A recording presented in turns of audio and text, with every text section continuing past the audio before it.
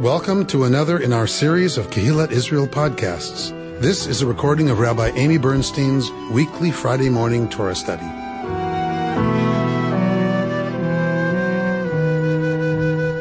We are beginning the book of Leviticus this morning. We finished the last parsha of the book of Exodus last week. And for those of you who will recall, if not, then it's new information for you, that the narrative of the Jewish people begins in Genesis as a family story, the family of our ancestors, and then in Exodus becomes the national story. It becomes the formation of the people Israel. Then in Numbers, we get the traveling through the desert. In Deuteronomy, we're going to get a recap of everything that happened in Moses' farewell address to the people. And then at the end of Devarim, they are about to cross over into the Promised Land. Inserted in the narrative, inserted between Exodus and Numbers, is the book of Leviticus. Part of the book of Leviticus seems to be clearly a manual for the priests. Part of the book of Leviticus seems to be a manual for the people about the things that they need to do to stay in right relationship with the divine. It is very clear that we are dealing with a priesthood that understood itself to be responsible to the people. So in the ancient Near East, often what the priest did was secret. So people didn't have access to the texts. People didn't know how to read. They weren't given access to the sacred material that the priests would have had as their manual. Let's say there was a priest manual for the Canaanites or the Edomites, right? The Edomite people would not have had access to those texts. You brought your offering to the priest. In all of the ancient Near Eastern cultures, you brought your offering to the priest. The priest took the offering and took it into the sacred precinct of the god or the goddess that was involved. There was a low bench that ran around the inside of the sacred space, and offerings would be placed on that bench. There was also an altar for animal sacrifice to the gods. So we are not looking at a completely different system here in terms of what happened. The Israelites brought their offerings to the priests. The priests took those offerings into the sacred space.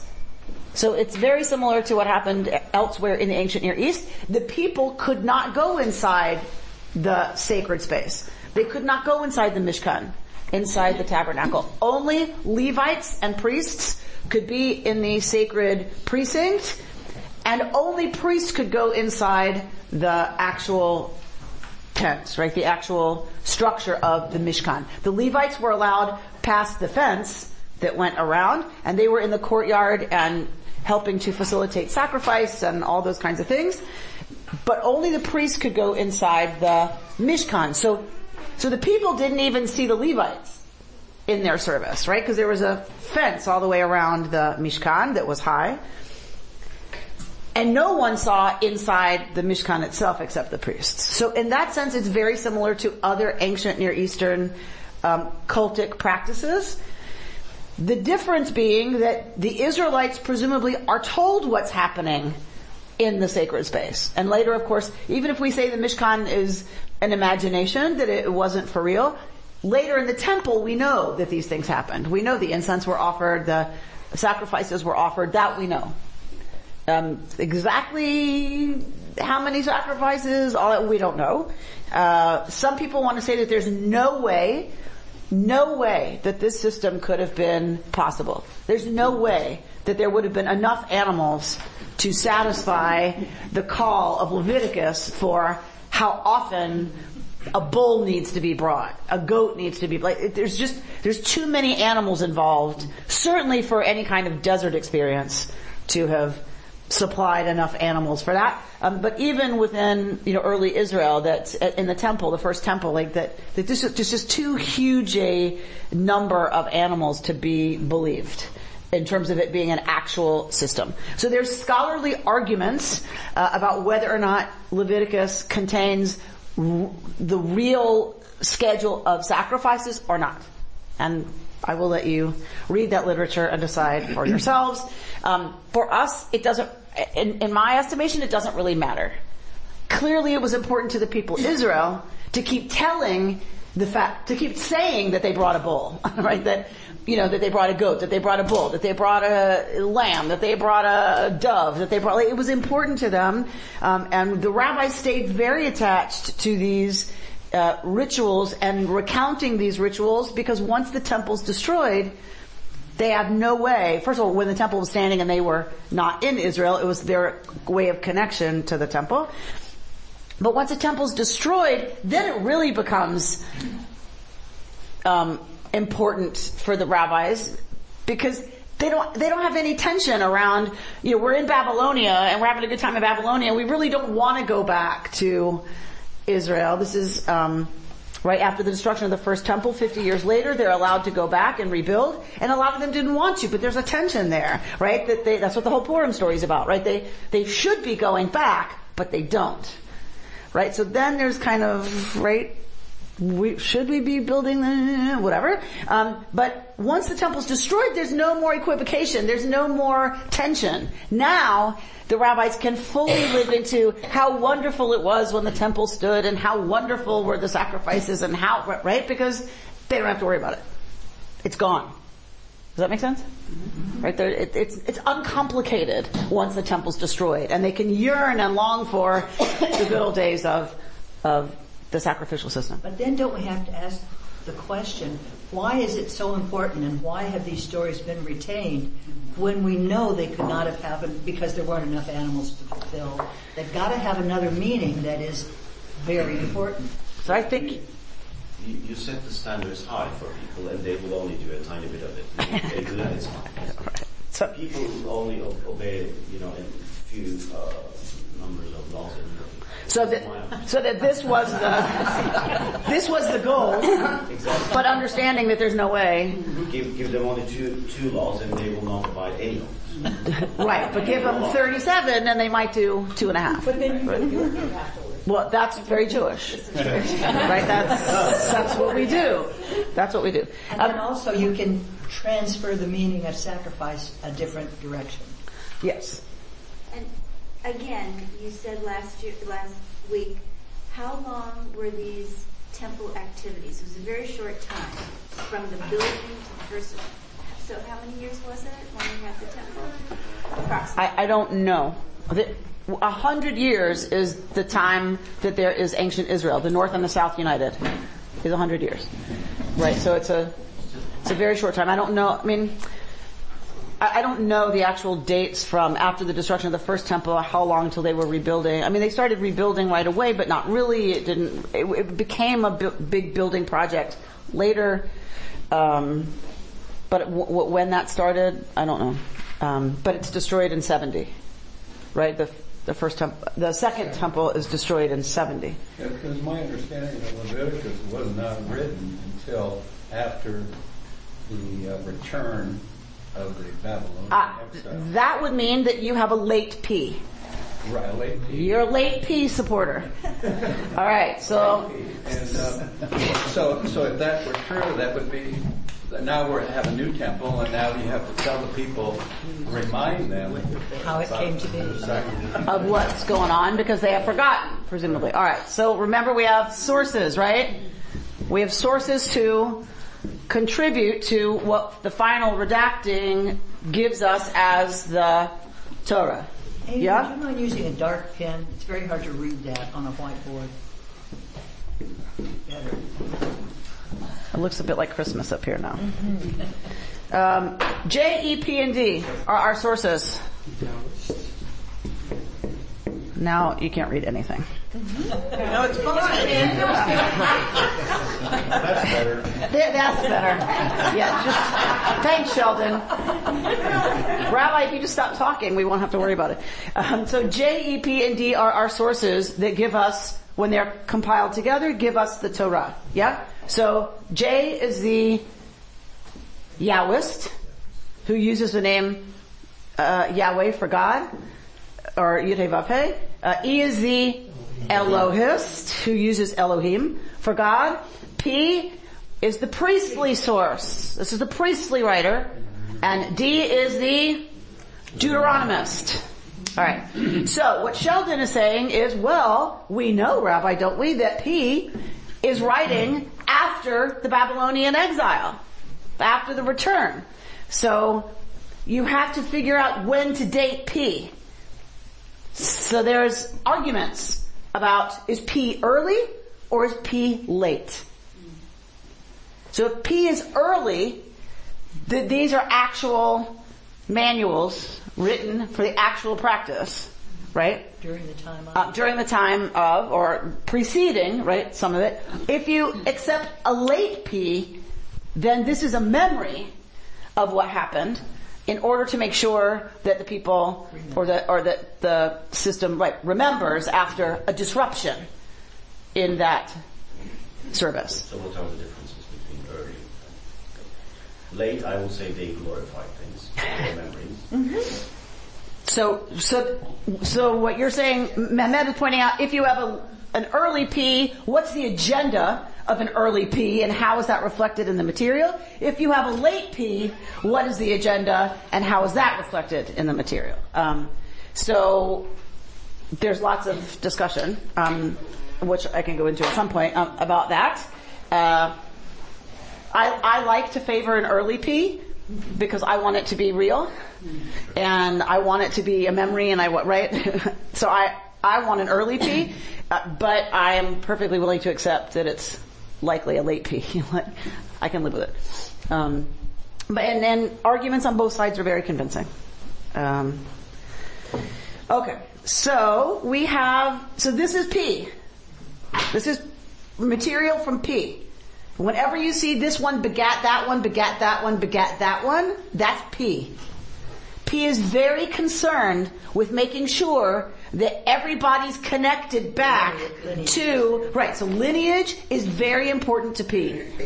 And so we'll get in the priestly source often a genealogy. And you'll see a genealogy in Genesis. Lots of places in Genesis. But, so because P, even if P is early or P is late, it doesn't matter. This is late.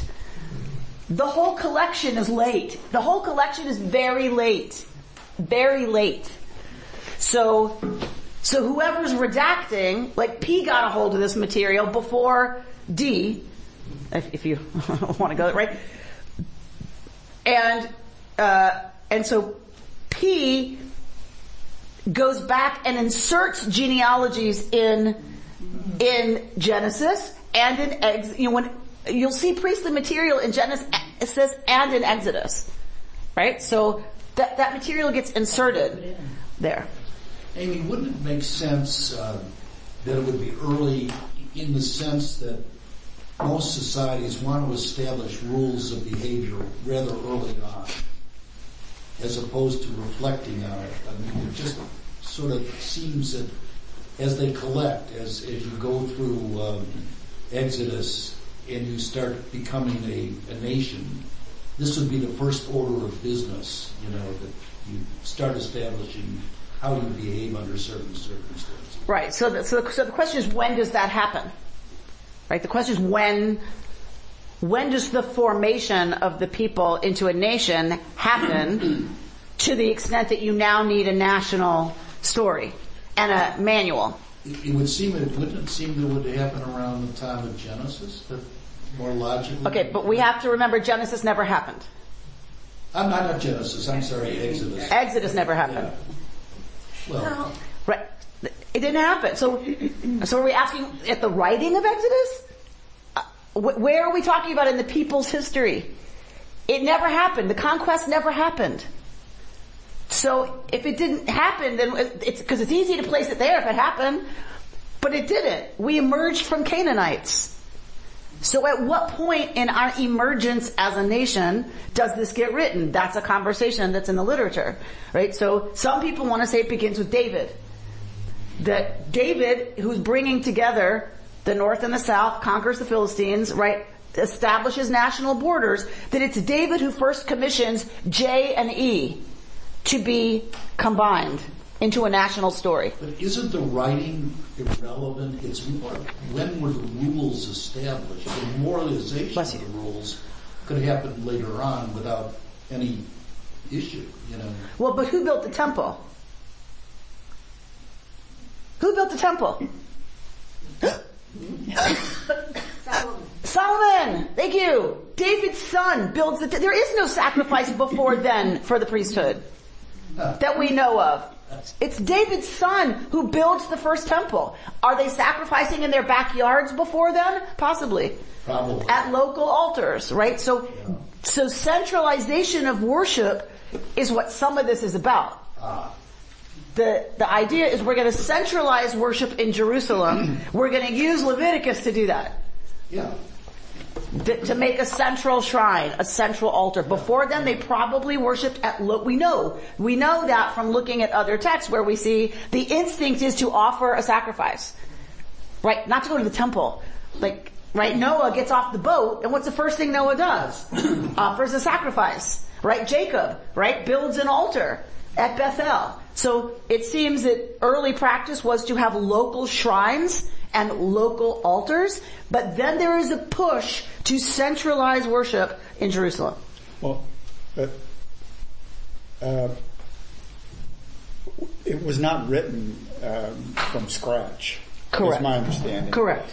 There were stories for gosh knows how long, and who knows how complicated, and whether they were transformed or whatever. But there was a lot of oral passed down, right? And at some point, then not only was there picking and choosing, but there could have been editing and changing. And, of course there were. For sure. And isn't that the story of every culture? Yes. Mm-hmm. Yes. Every oral culture that becomes a written tradition, yes. He is also a reflection of a hierarchical structure prior to a democratization of the religion. Correct. There was never a democratization of the religion while the temple stood. Not while the temple, right. So this, if it's a late piece, it's a reflection back to the hierarchical structure, as is lineage, and a reflection back to hierarchical. Yes. So it was hierarchical, for sure. The democratization is that the people knew, presumably, what the priests were supposed to be doing. So that's the democratization. What's the other democratization? They could go into the temple. They could not go into the temple. Well, no, I mean while it stood. As soon as they can go into the temple, that's the first step to democratization. No. So it's Sinai, for sure. What is it? The Sinai. Theophany at Sinai is the democratization of revelation. In other cultures, the revelation, the theophany is given to the leadership, the prophet, or a select group, because it's hierarchical. We are the first time that we know of in the ancient Near East where the theophany, where the God's revelation is democratized. Everybody is present for the revelation at Sinai. Everybody. They're the ones who say stop talking to God, because they're Jews. Right? But everybody, even women. Even women. Right? So, that's unheard of. That's unprecedented in the ancient world, that the revelation is to the entire people. So that's the first place we see it. But certainly there is a hierarchy. But I think one of the things that ancient Israel understood is that the priests didn't outrank anybody. The priests took on the danger of mitigating the divine force on behalf of the people. The Levites took upon on themselves the danger of encroachment. Right? If there was encroachment on the sancta, it was the Levites who were in trouble. So it wasn't understood that they were special in that they were better than or outranked Israelites. It's that they were the ones stuck with the honor of risking their lives to maintain the relationship between the divine and the people. Yeah? But I'm confused. Okay. then I've done my job. I thought you said that the Sancta, whatever it was, probably didn't really exist. The temple did. The temple did. Okay. Yes. Okay. Once the temple was built. Okay. Not in the desert. But in our story of Leviticus, like let's talk about the story of the Mishkan, the story of the tabernacle. What I heard was, so if that's P's material, that's a reflection on hierarchy. So all I'm trying to suggest is yes and no. It's complicated. The Levites weren't elected to be higher than the Israelites. They were put in more danger than regular Israelites. They took upon themselves, God assigned them the danger of mitigating, right, the relationship between God and Israel. So if there was encroachment on the Sancta, the Levites paid the price. If something went wrong in the nuclear center, it's the Levites who got obliterated. What exactly was that danger? How did they die? Did they yes, that was. It was understood that if you don't handle that nuclear energy right, you die. I mean, through God or through other ways? Well, it depends on what the encroachment is. Well, but the Levites are supposed to kill anybody who tries to encroach. So then it's through their hand. But if you touch the ark or something, you get gone. But we didn't invent that fear. I mean, that fear was around with respect to gods, plural, forever. Right, and it's not only do we not invent it, it's true.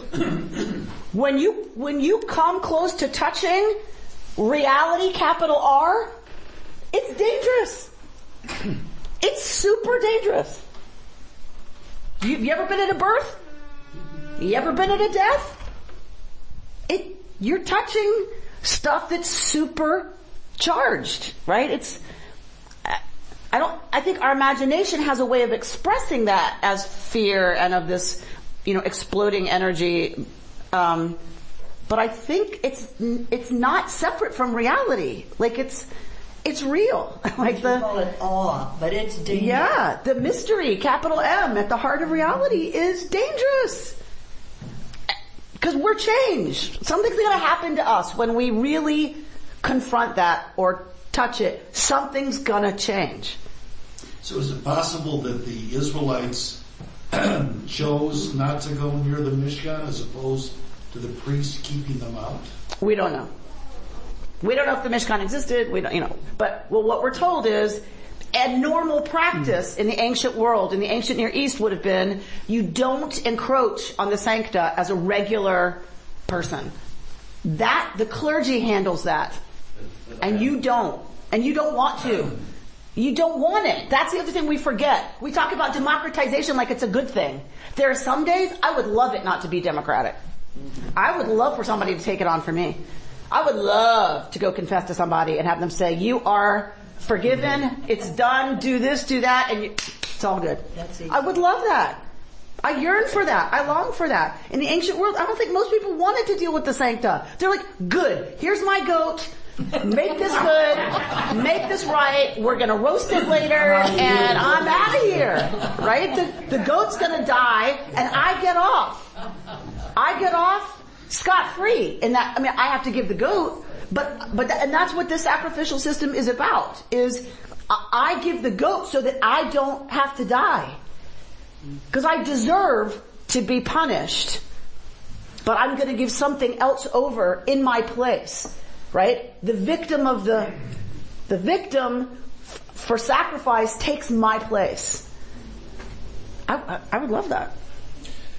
Also describing, as you just did, the tendency toward dictatorial, we hope benevolent dictators, but the hierarchy has a political and human nature component. Yes. Power seeking. Yes. And in the ancient world it was normative. Right? It was completely normative. It's coming back. And it's reminiscent of what's happening in Israel right now with the Orthodox taking on the secular. Forget Israel! You don't have to look that far. Look at Washington, D.C. Especially. You want to see what he's talking about? Turn on CNN.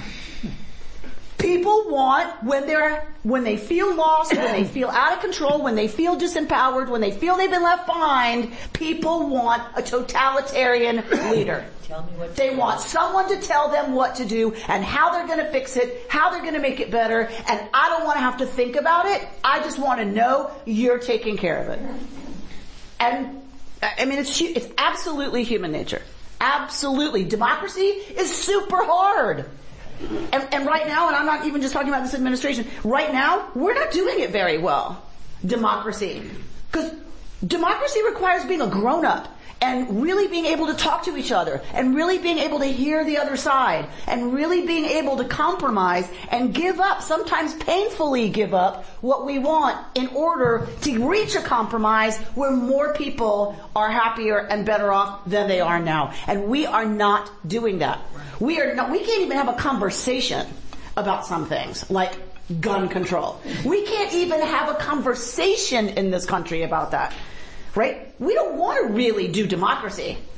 We want our freedom, but we don't really want to do the incredibly hard work of being responsible for this democracy, right? We don't even vote. We don't vote. I mean, if you look at our voting record, it's pathetic. Pathetic. Now look, is it better than Putin's going to get reelected because there's like not another choice? Yes. I mean, I think, okay, at least our elections aren't a total sham, when they're not being run by Russia. But we don't vote. Right? We don't. There are a lot of roadblocks that have been put in the way. 100%. Yeah. Mm-hmm. Why do we vote on Tuesdays? Right, when people have to work, and poorer people often have jobs where they can't necessarily get out in time to vote. So we put up roadblocks for people to vote so that certain people get to stay in power, right? Because as much as we celebrate democracy, there's a push back against really giving the people the power, right? Not those people. Exactly. When we said all people were created equal, we didn't exactly mean none. But I was just when I was in Israel last, we had this presentation by this, I forget who it was even, and he said, like, careful what you ask for when you talk about you want democracy in the Middle East. Be very careful what you ask for. Because if you have democracy in the Middle East, then the people get to decide their leaders. Who did they elect in Gaza? Hamas. So that's democracy. Okay, you want democracy? Then guess what? Hamas was elected democratically. Overwhelmingly. So be fair. What do we mean when we say it? Really, do we mean we want democracy? Absolute democracy? Really? They said the same thing in Egypt. Yes, right? Okay. Well, it depends on whom the Saudis pay for. Right. So, I mean, it's, right, to influence the election, right? So, we're getting a little off topic. Back to the topic. Levites are only Levites by lineage, right? Yes. I was looking at the fact that they're not considered hierarchy or special. They take the burden. And I was looking at how we interpret chosen people now. We look at it not as chosen to be better, but as chosen to have a responsibility. That, it seems to me, a direct correlation. Yes. And that.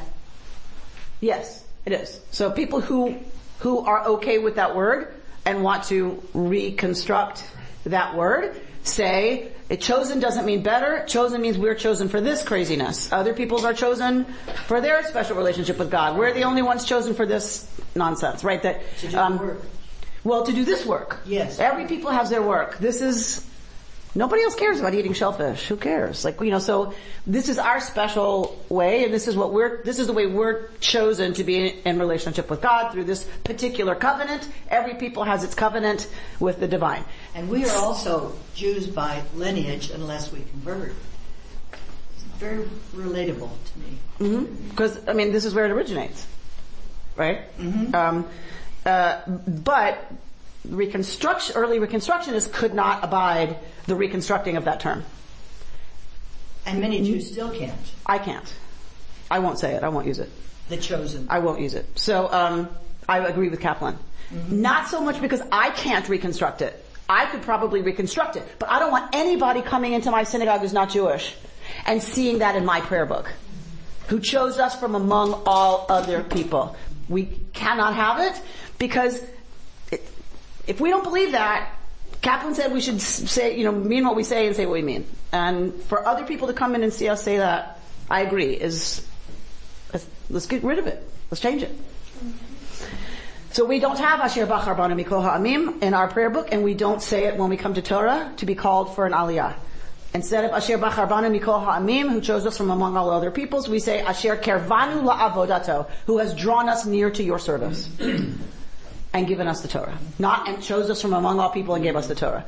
So whenever we call it Bar Bat Mitzvah time, we call people up for an Aliyah to Torah. I have 2 pieces of paper there and I say, do you want traditional or Reconstructionist? The blessing. Because here we say the Reconstructionist version, but we understand other people have a different practice, and so we make the traditional available. Alright. Let's look at the Torah, shall we?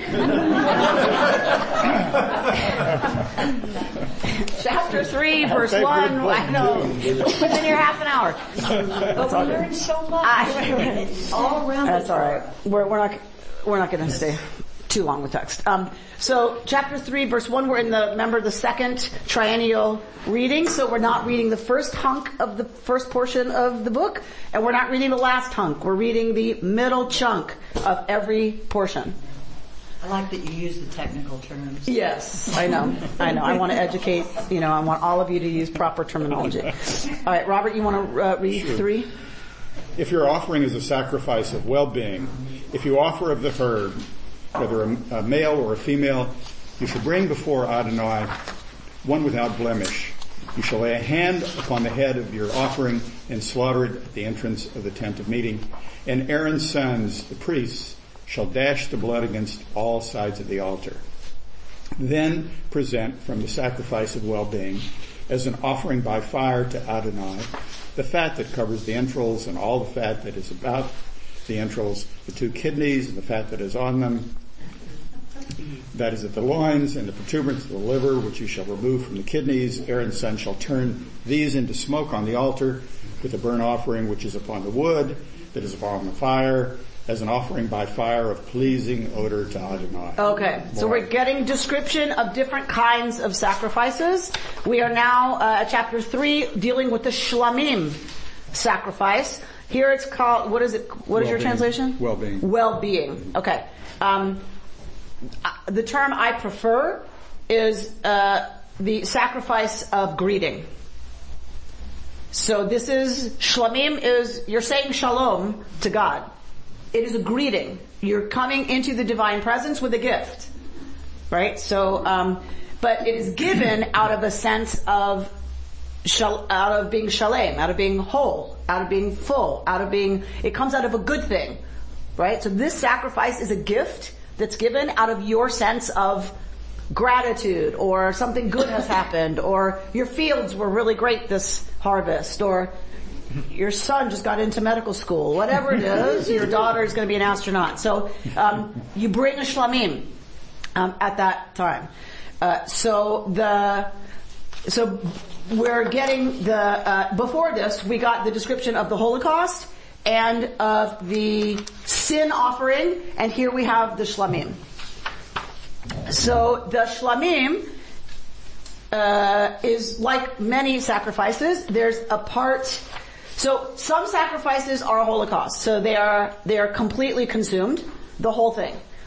Other sacrifices are, partly given to God, and then partly given to the person bringing the sacrifice and to the priesthood. Right? So it's a meal, you're having a meal with God. That's the point. So what does God want from all this? What does God get from the sacrifice? God gets the fat because it makes reach nichoach. It makes a pleasing odor. So what God gets, even the ancient Israelites did not believe anymore that this was feeding God, right? That you used to feed the gods. The gods needed to eat and drink. So you had a libation offering, and you brought your food gifts to the priest. They would take it into the sancta, put it on the bench before the god, and the gods would eat right, of the gifts of the person, ancient Israel did not believe that God needed to eat. They had evolved from that idea to the idea that what God really wants is the smell. So what you're giving God is the smoke. And I don't know about y'all, but I can smell a barbecue from 10 miles away. And I'll find it. Right?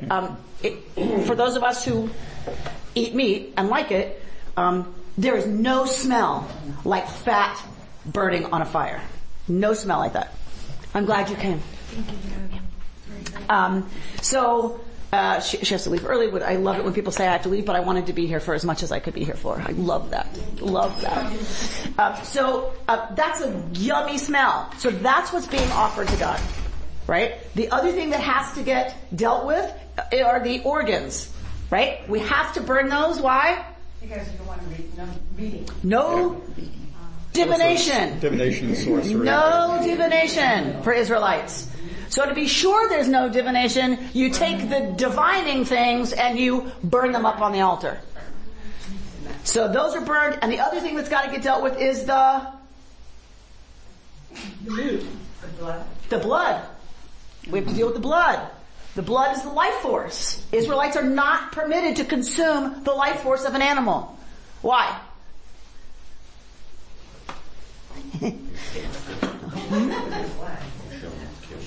So we're going to kill it, and we're going to eat it. Even if it's not kosher? If it's not kosher, God forbid. The ancient peoples the leaders would consume the blood to get the strength. Aha! So why are Israelites forbidden from doing that?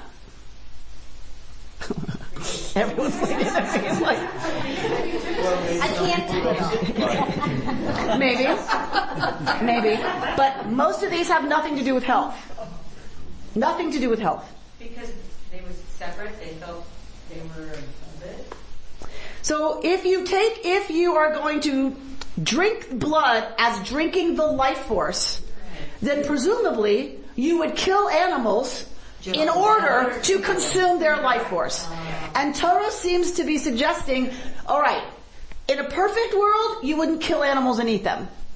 Because in Eden, that didn't happen. It only happens after the flood that we're permitted to eat meat.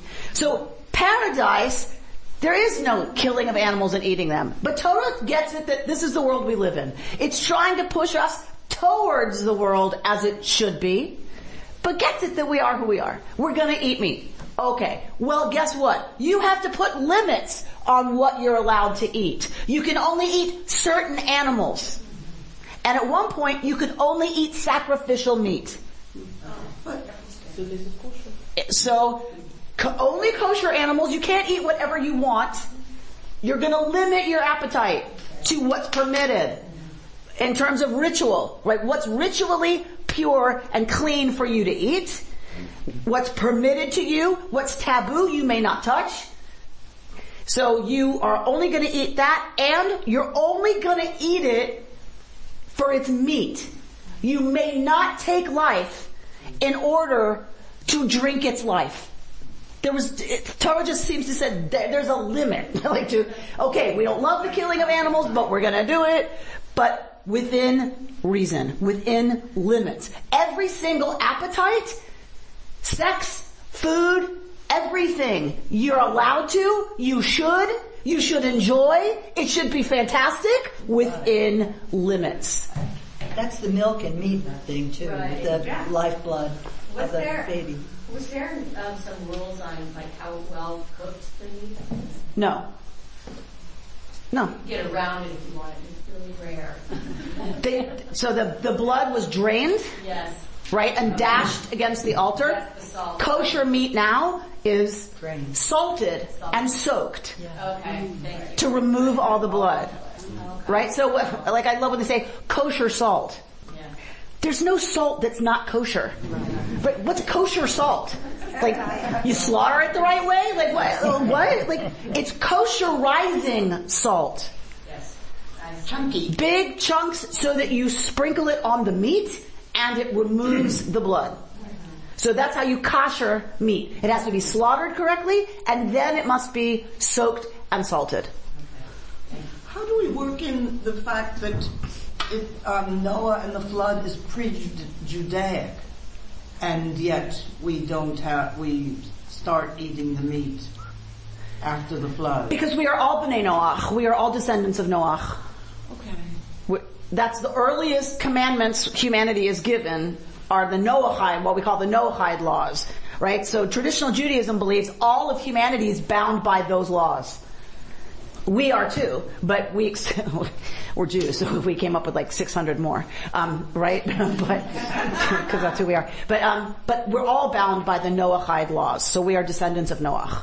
But that has nothing to do with kashrut or anything like that. At the excavations at Tel Arad, that's one of these places, satellite places where they try to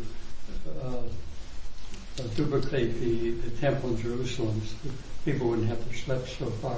On the sacrificial altar, there was a channel for the blood to. Right, because you couldn't keep it. Right, it had to go somewhere, and there's a lot of it. There's a lot of blood. When you slaughter an animal, there's a lot of blood, which is kind of the point, right? So sacrifice, Israelites didn't invent sacrifice. Sacrifice has been around forever.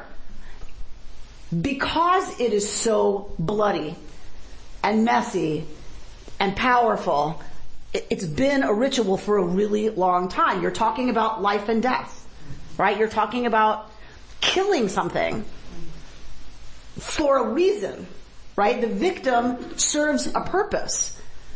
That's an intense thing. It's alive 1 minute, and the next minute, it's dead because it's your victim. That's very intense. And has been forever. It's very dramatic. It's very messy. It's very powerful. I know a lot of people have, especially my 13-year-olds, when they get one of these parshiot for their bar and bat mitzvah speech. It's like, I've done this for 22 years, I have the speech memorized. But they're like, ew, sacrifice, right? So, ooh, sacrifice, yeah. That's right. That's the power of it, is it's brutal. It's messy. It's horrible. It's delicious. Right? So we walk by the supermarket. Do you know how many dead animals are in Ralph's and Gelson's? Just walk by the meat aisle and there are so many dead animals in there. Also the checkouts. But we have sanitized them, right? We don't have to do any confronting of any of the mess, any of the suffering, any of the blood. We don't have to deal with that. It's on white styrofoam. Right? Just look at it. I mean, it's like so sterilized in terms of how it's presented to us. It's packaged so that we don't have to confront the fact that we killed an animal to eat it. Right? And we throw it in our baskets, right? And I don't know about you, but I have left chicken that I fully intended to cook that night. Something happens, and then the next night I'm working, and then and what happens? I throw it out. That's unthinkable in the ancient world. Unthinkable that you would kill a chicken and not eat it. Right? It wouldn't happen. In my mother's... They were expensive. Still unthinkable. It's still unthinkable for a lot of people who are closer to understanding exactly what the death of that chicken means, Jonna. It just seems like it's the way our society has supported this mentality of we don't want to look, we don't want to see, get the dictator sterilized to make the decision for us. Yes. It's a very subtle but powerful way we're kind of, as a society, saying we don't want to know, let somebody else do it. And we don't want to take responsibility. Right? Do any of us know where our clothes are made? Right. Like when they say, like sweatshop labor, how do you avoid sweatshop? Like, we don't know, and we don't demand to know. But no wonder we have nobody voting. Right? Well, I think they're the same. I don't know which is the cause. I mean, I think they're both stemming from the same root cause, which is we don't actually want responsibility, right, for what we do, what we consume, our decisions. Fill in the blank. We don't want responsibility for, right? Fill in the blank. And sacrifice was about taking ultimate responsibility for that animal's life. And they watched, they dealt with the blood, right? They dealt with the mess. There's also a glory in the glory. Yes. And he talks about spreading it all around. It is that glory. Yes. Yes. Amy, is there any commentary on why the blood is spread around the perimeter of the tent? Yes. So it was at the altar. Yes. It's at the altar, and the blood is, we've talked about this, blood is ritual detergent. Blood is the life force is the only thing that can cleanse the death force of sin. Sin is death in life. And so the life force is the only thing capable of washing away the effect of death, which is sin. And if that's there, the divine presence cannot dwell in the sanctuary. That sounds like Christian theology.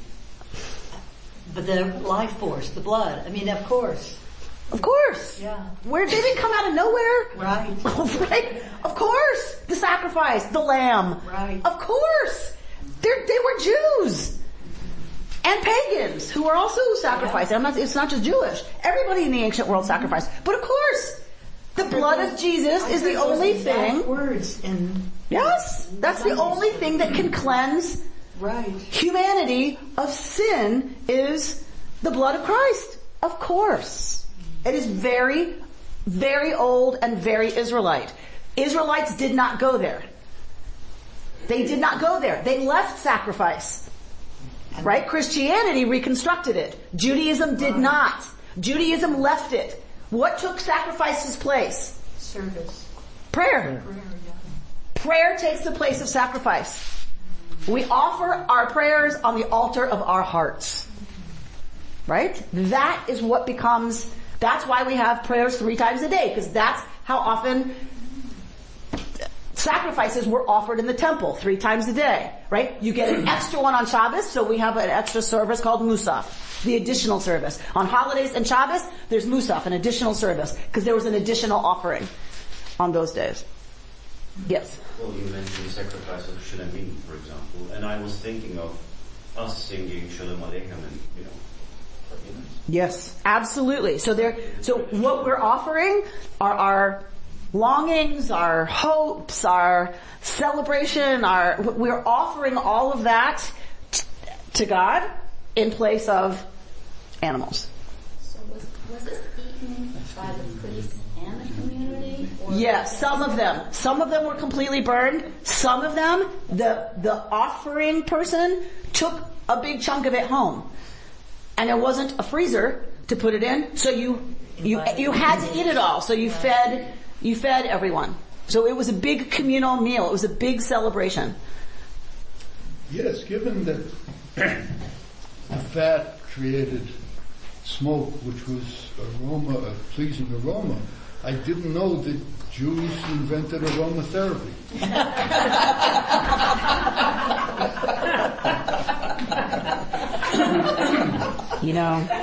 They can't prepare you in rabbinical school for some things.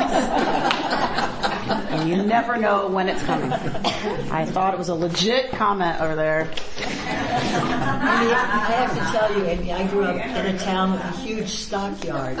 That aroma was not pleasing. No. Right. So we're talking about meat cooking. It was. Right. The meat cooking. And so the Levites had a really messy job. Think about it. They were around the stench. They were around the yucky part of this whole procedure. And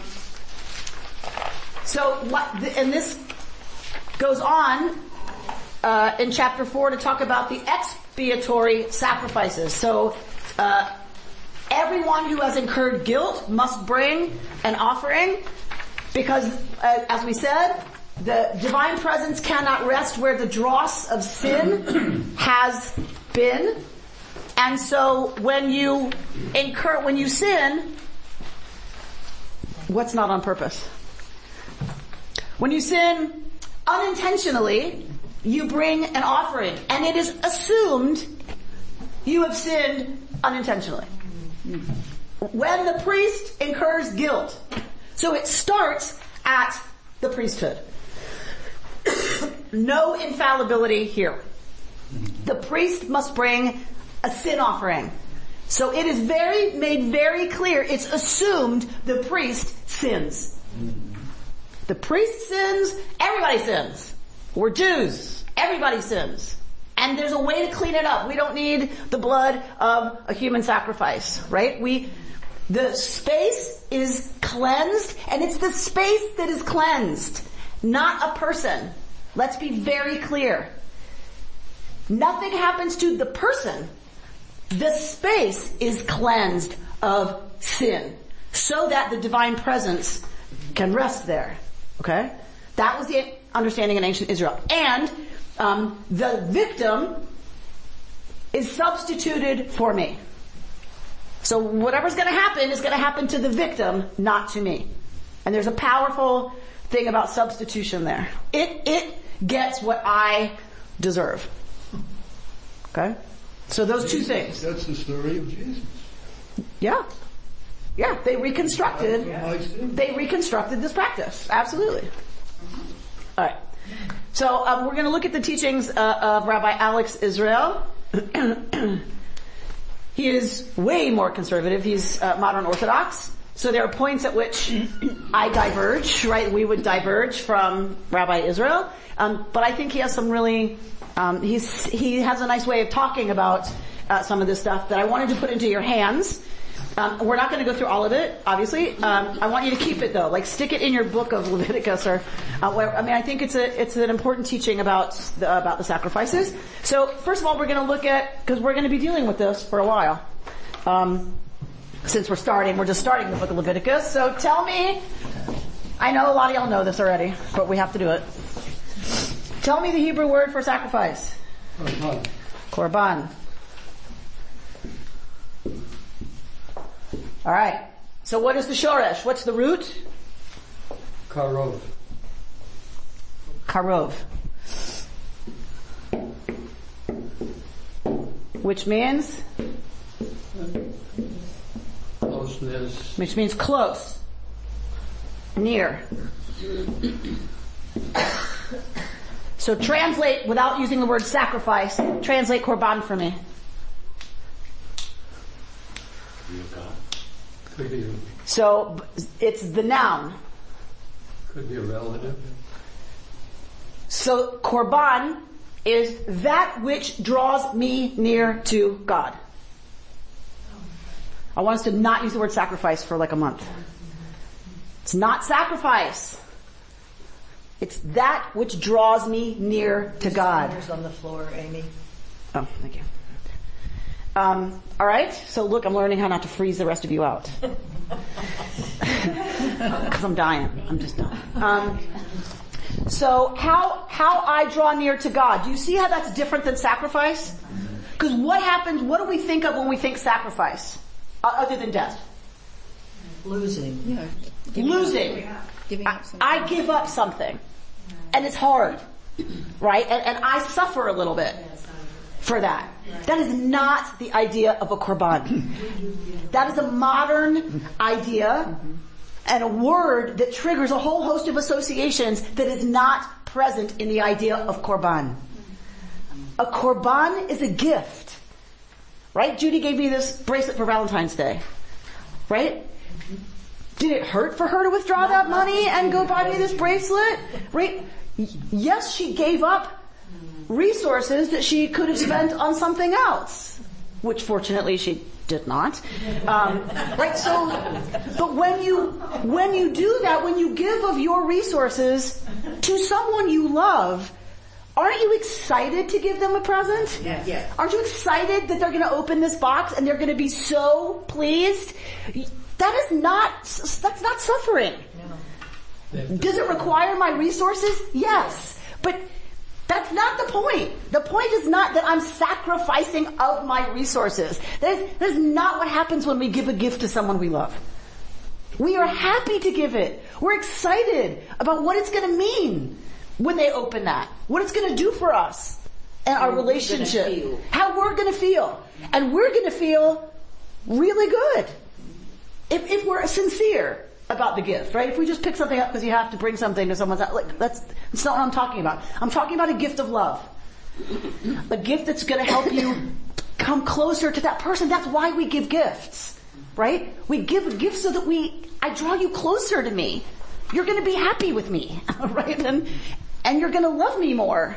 And I love you more, right? So that's why sacrifice doesn't work as the translation of korban. Korban is from the root karov, to come close, to come near. We are offering a gift to the divine, hoping to draw nearer to God and to making that relationship closer. So that's the thing on karev, drawing near to God, bottom left corner. It means approach. It means coming closer. Look to the upper right corner. This is from Rabbi Samson Raphael Hirsch. The unfortunate use of the term sacrifice implies the giving of something up that is of value to oneself for the benefit of another. Drop down a few sentences. Karev means to approach, to come near. And so to get into a close relationship with somebody. This at once most positively gives the idea of the object and purpose of the process of korban as the attainment of a higher sphere of life. The person desires that something of him or herself should come closer to God, and that's what korban is. So it's not just that I'm giving it to God.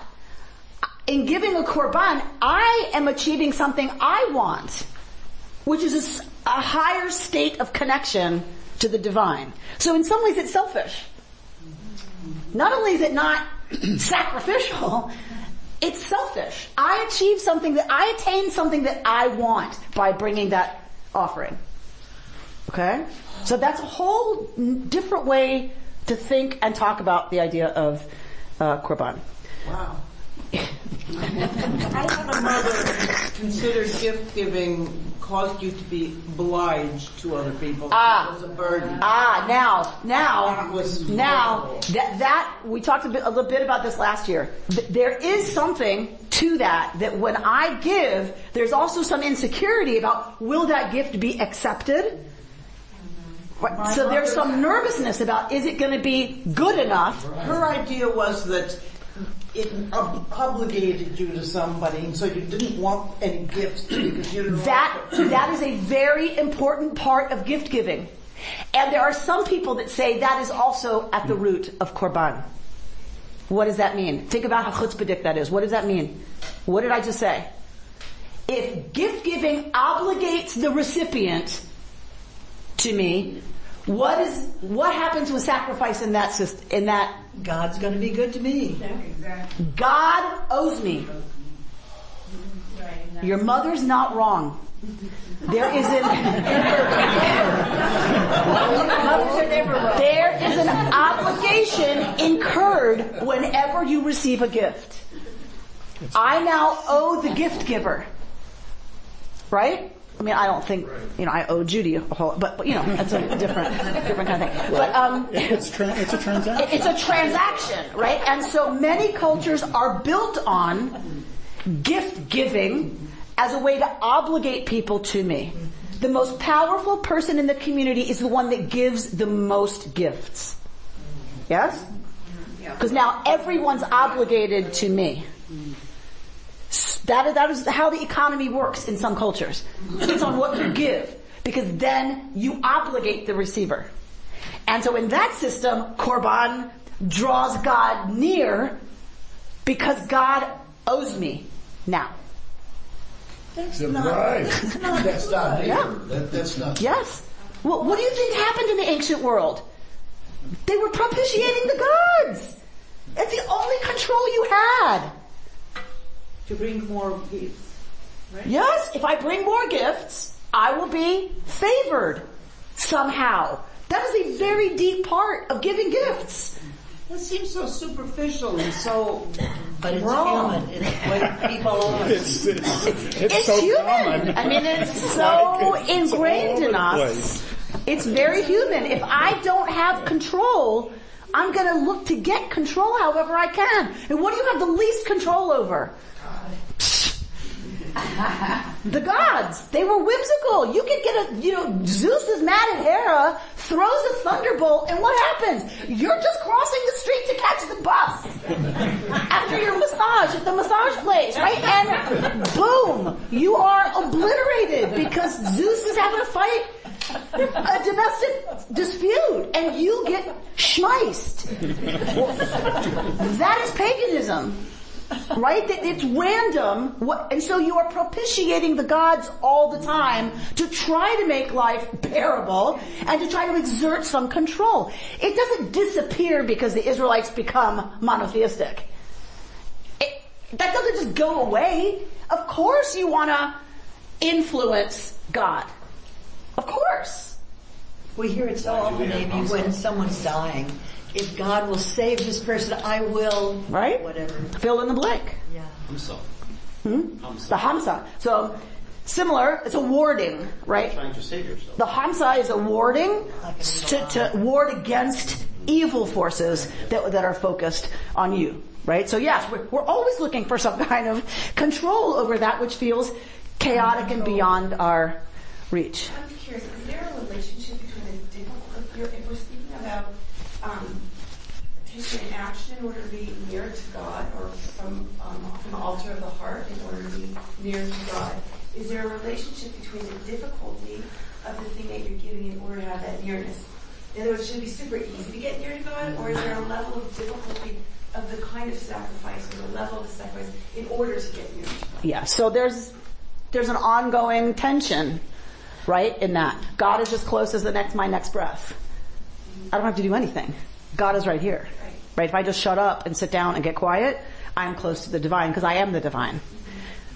And I need to work at spiritual practice in such a way that I actually draw closer to my understanding that I am the divine. Right? So yes and yes. And there's a tension there, right? Because it should be easy on the one hand. On the other hand, if we're really practicing, it requires effort and attention and commitment and. But at least in what we've seen so far, sacrifices come after you've sinned, not because shlamim, not for shlamim, not the well-being offering. Oh. Sin is one category. So look on page 2. Look on your next page. There are section 2. Go to section 2.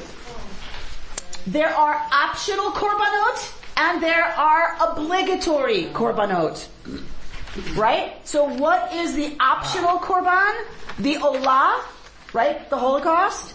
The mincha offering, which is an offering of flour, and the shlamim. Those are optional offerings. You decide to bring those as an Israelite. What's not optional, the obligatory, are chatat, when you realize that you have sinned, not on purpose, because if it's on purpose, if it's on purpose, sorry. If it's unintentional, then you bring a sacrifice to cleanse, to deal with that. And the asham, which is you have incurred a different kind of guilt. Alright, which we can get into. So you have the optional ones that are self-motivated and those that are not optional. Because if the chatat isn't brought, then the stain of sin remains in the camp, if we're talking about the Mishkan, the tabernacle, which is what this is talking about, but later in the temple, then that stain stays and the divine presence cannot dwell among the people. Right? So it has to be dealt with. That's why it's obligatory. You have to get rid of that.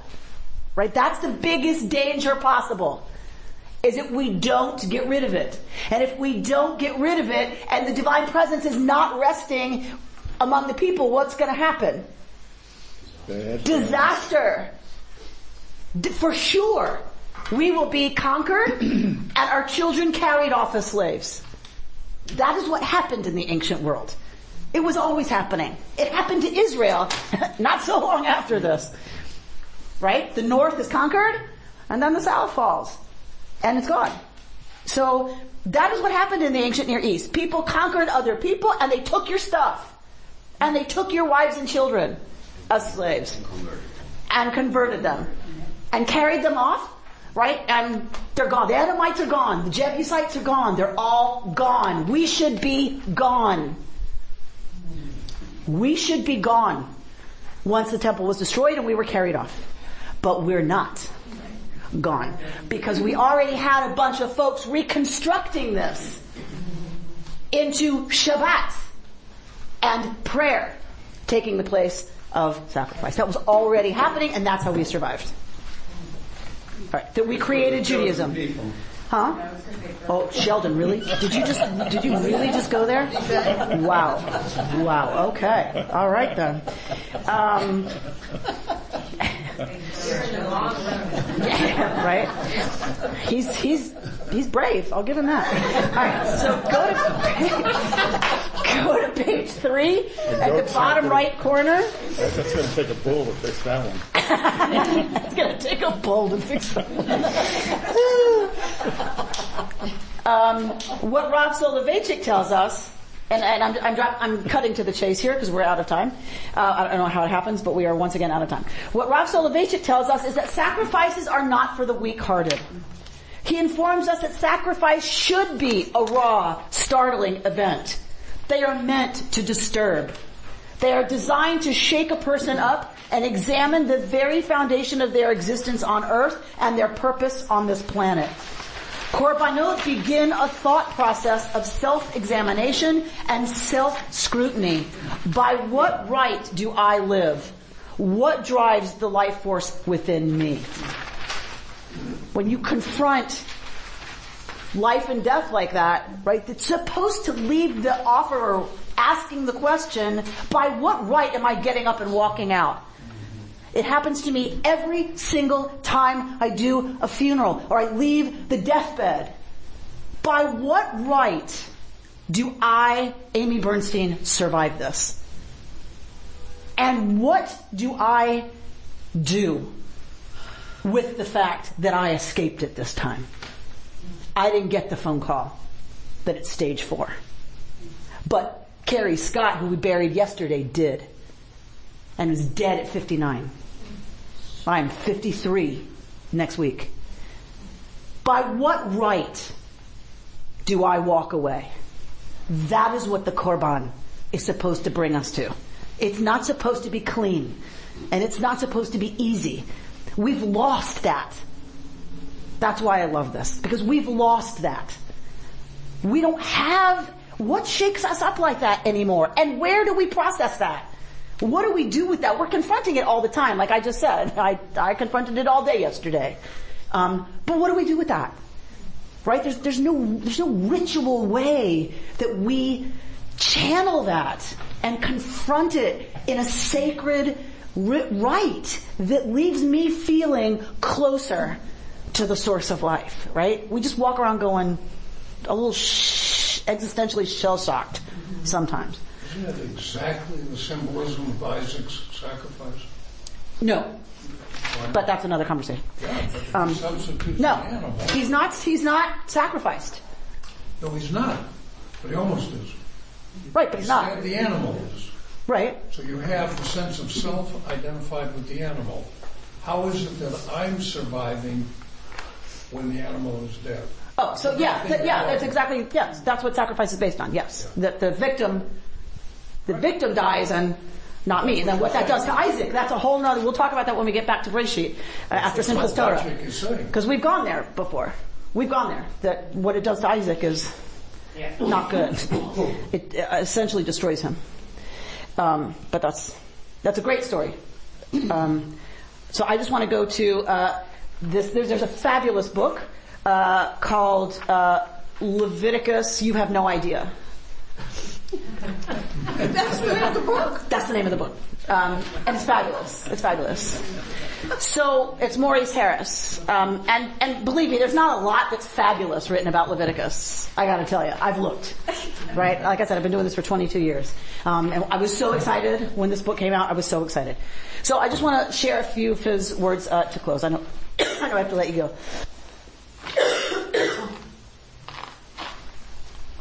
The challenge is not for us to find a way to turn back the clock and re-embrace Leviticus's beliefs and rules for all of these areas of life, but rather for us to affirm what the authors of Leviticus noticed about life, namely that the daily embodied personal routines of life are imbued with sacred potential. Meaning, because they're talking about eating and all the things that Leviticus says you can do and can't do and how and in what measure. People are like, oh my God, there's so many rules. But it's like what Maurice Harris is saying, because Leviticus gets it. That what we do is imbued with sacred potential all the time. Our task is to use the best insights and knowledge we have in our era to try to arrive at a set of values governing these aspects of our lives that affirm the sacred within us. Leviticus reminds us that freeing ourselves from the misjudgments of our ancestors in these areas is only part of the work. We still learn from Leviticus that these parts of our lives cry out for our attention. That our ancestors had a shared sense of values of the sacred in these areas of their lives. To some extent, the fact that we don't have that connection, he says, has opened the door to excess and amoral extremes. I think it is absolutely the truth. Absolutely. Because we can eat whatever we want, we consume like crazy. There's no limits. Leviticus is saying, yes, you have an appetite. That's fine. Within limits, within reason. You want to have sex? Terrific. Double points on Shabbos and holidays. With your spouse and not your neighbor's spouse. Right? It's not, your appetite isn't bad. Your appetite is fabulous. You should enjoy it. And enjoy satisfying it within limits, because you are an Am Kadosh. You are a holy people. And that means you have to have rules about what's okay and what's off limits. Because if nothing's off limits, and you can do anything. And I think what we're dealing with, I think what we're dealing with right now in our culture is, where I see it, is consumption. It is out of control how much we consume. And we are destroying the planet. If that isn't a sacred obligation to protect all life on this planet, I don't know what trumps that. But, right? So we're going to struggle with Leviticus. I will own my struggles with Leviticus. Look at Leviticus 19. Nobody has more problems with that than gay people. So we struggle with Leviticus. That's fine. We don't need to justify Leviticus. We just need to kind of understand, how did they do it? What does that mean to us? But I think what we need to discuss as progressive Jews is, where's the conversation about sacred limits? Where's that conversation? Right? We had a 2-year process to come up with what our kashrut policy is here. That's great. Well, what about single-use water bottles? Right? Okay, we got rid of those.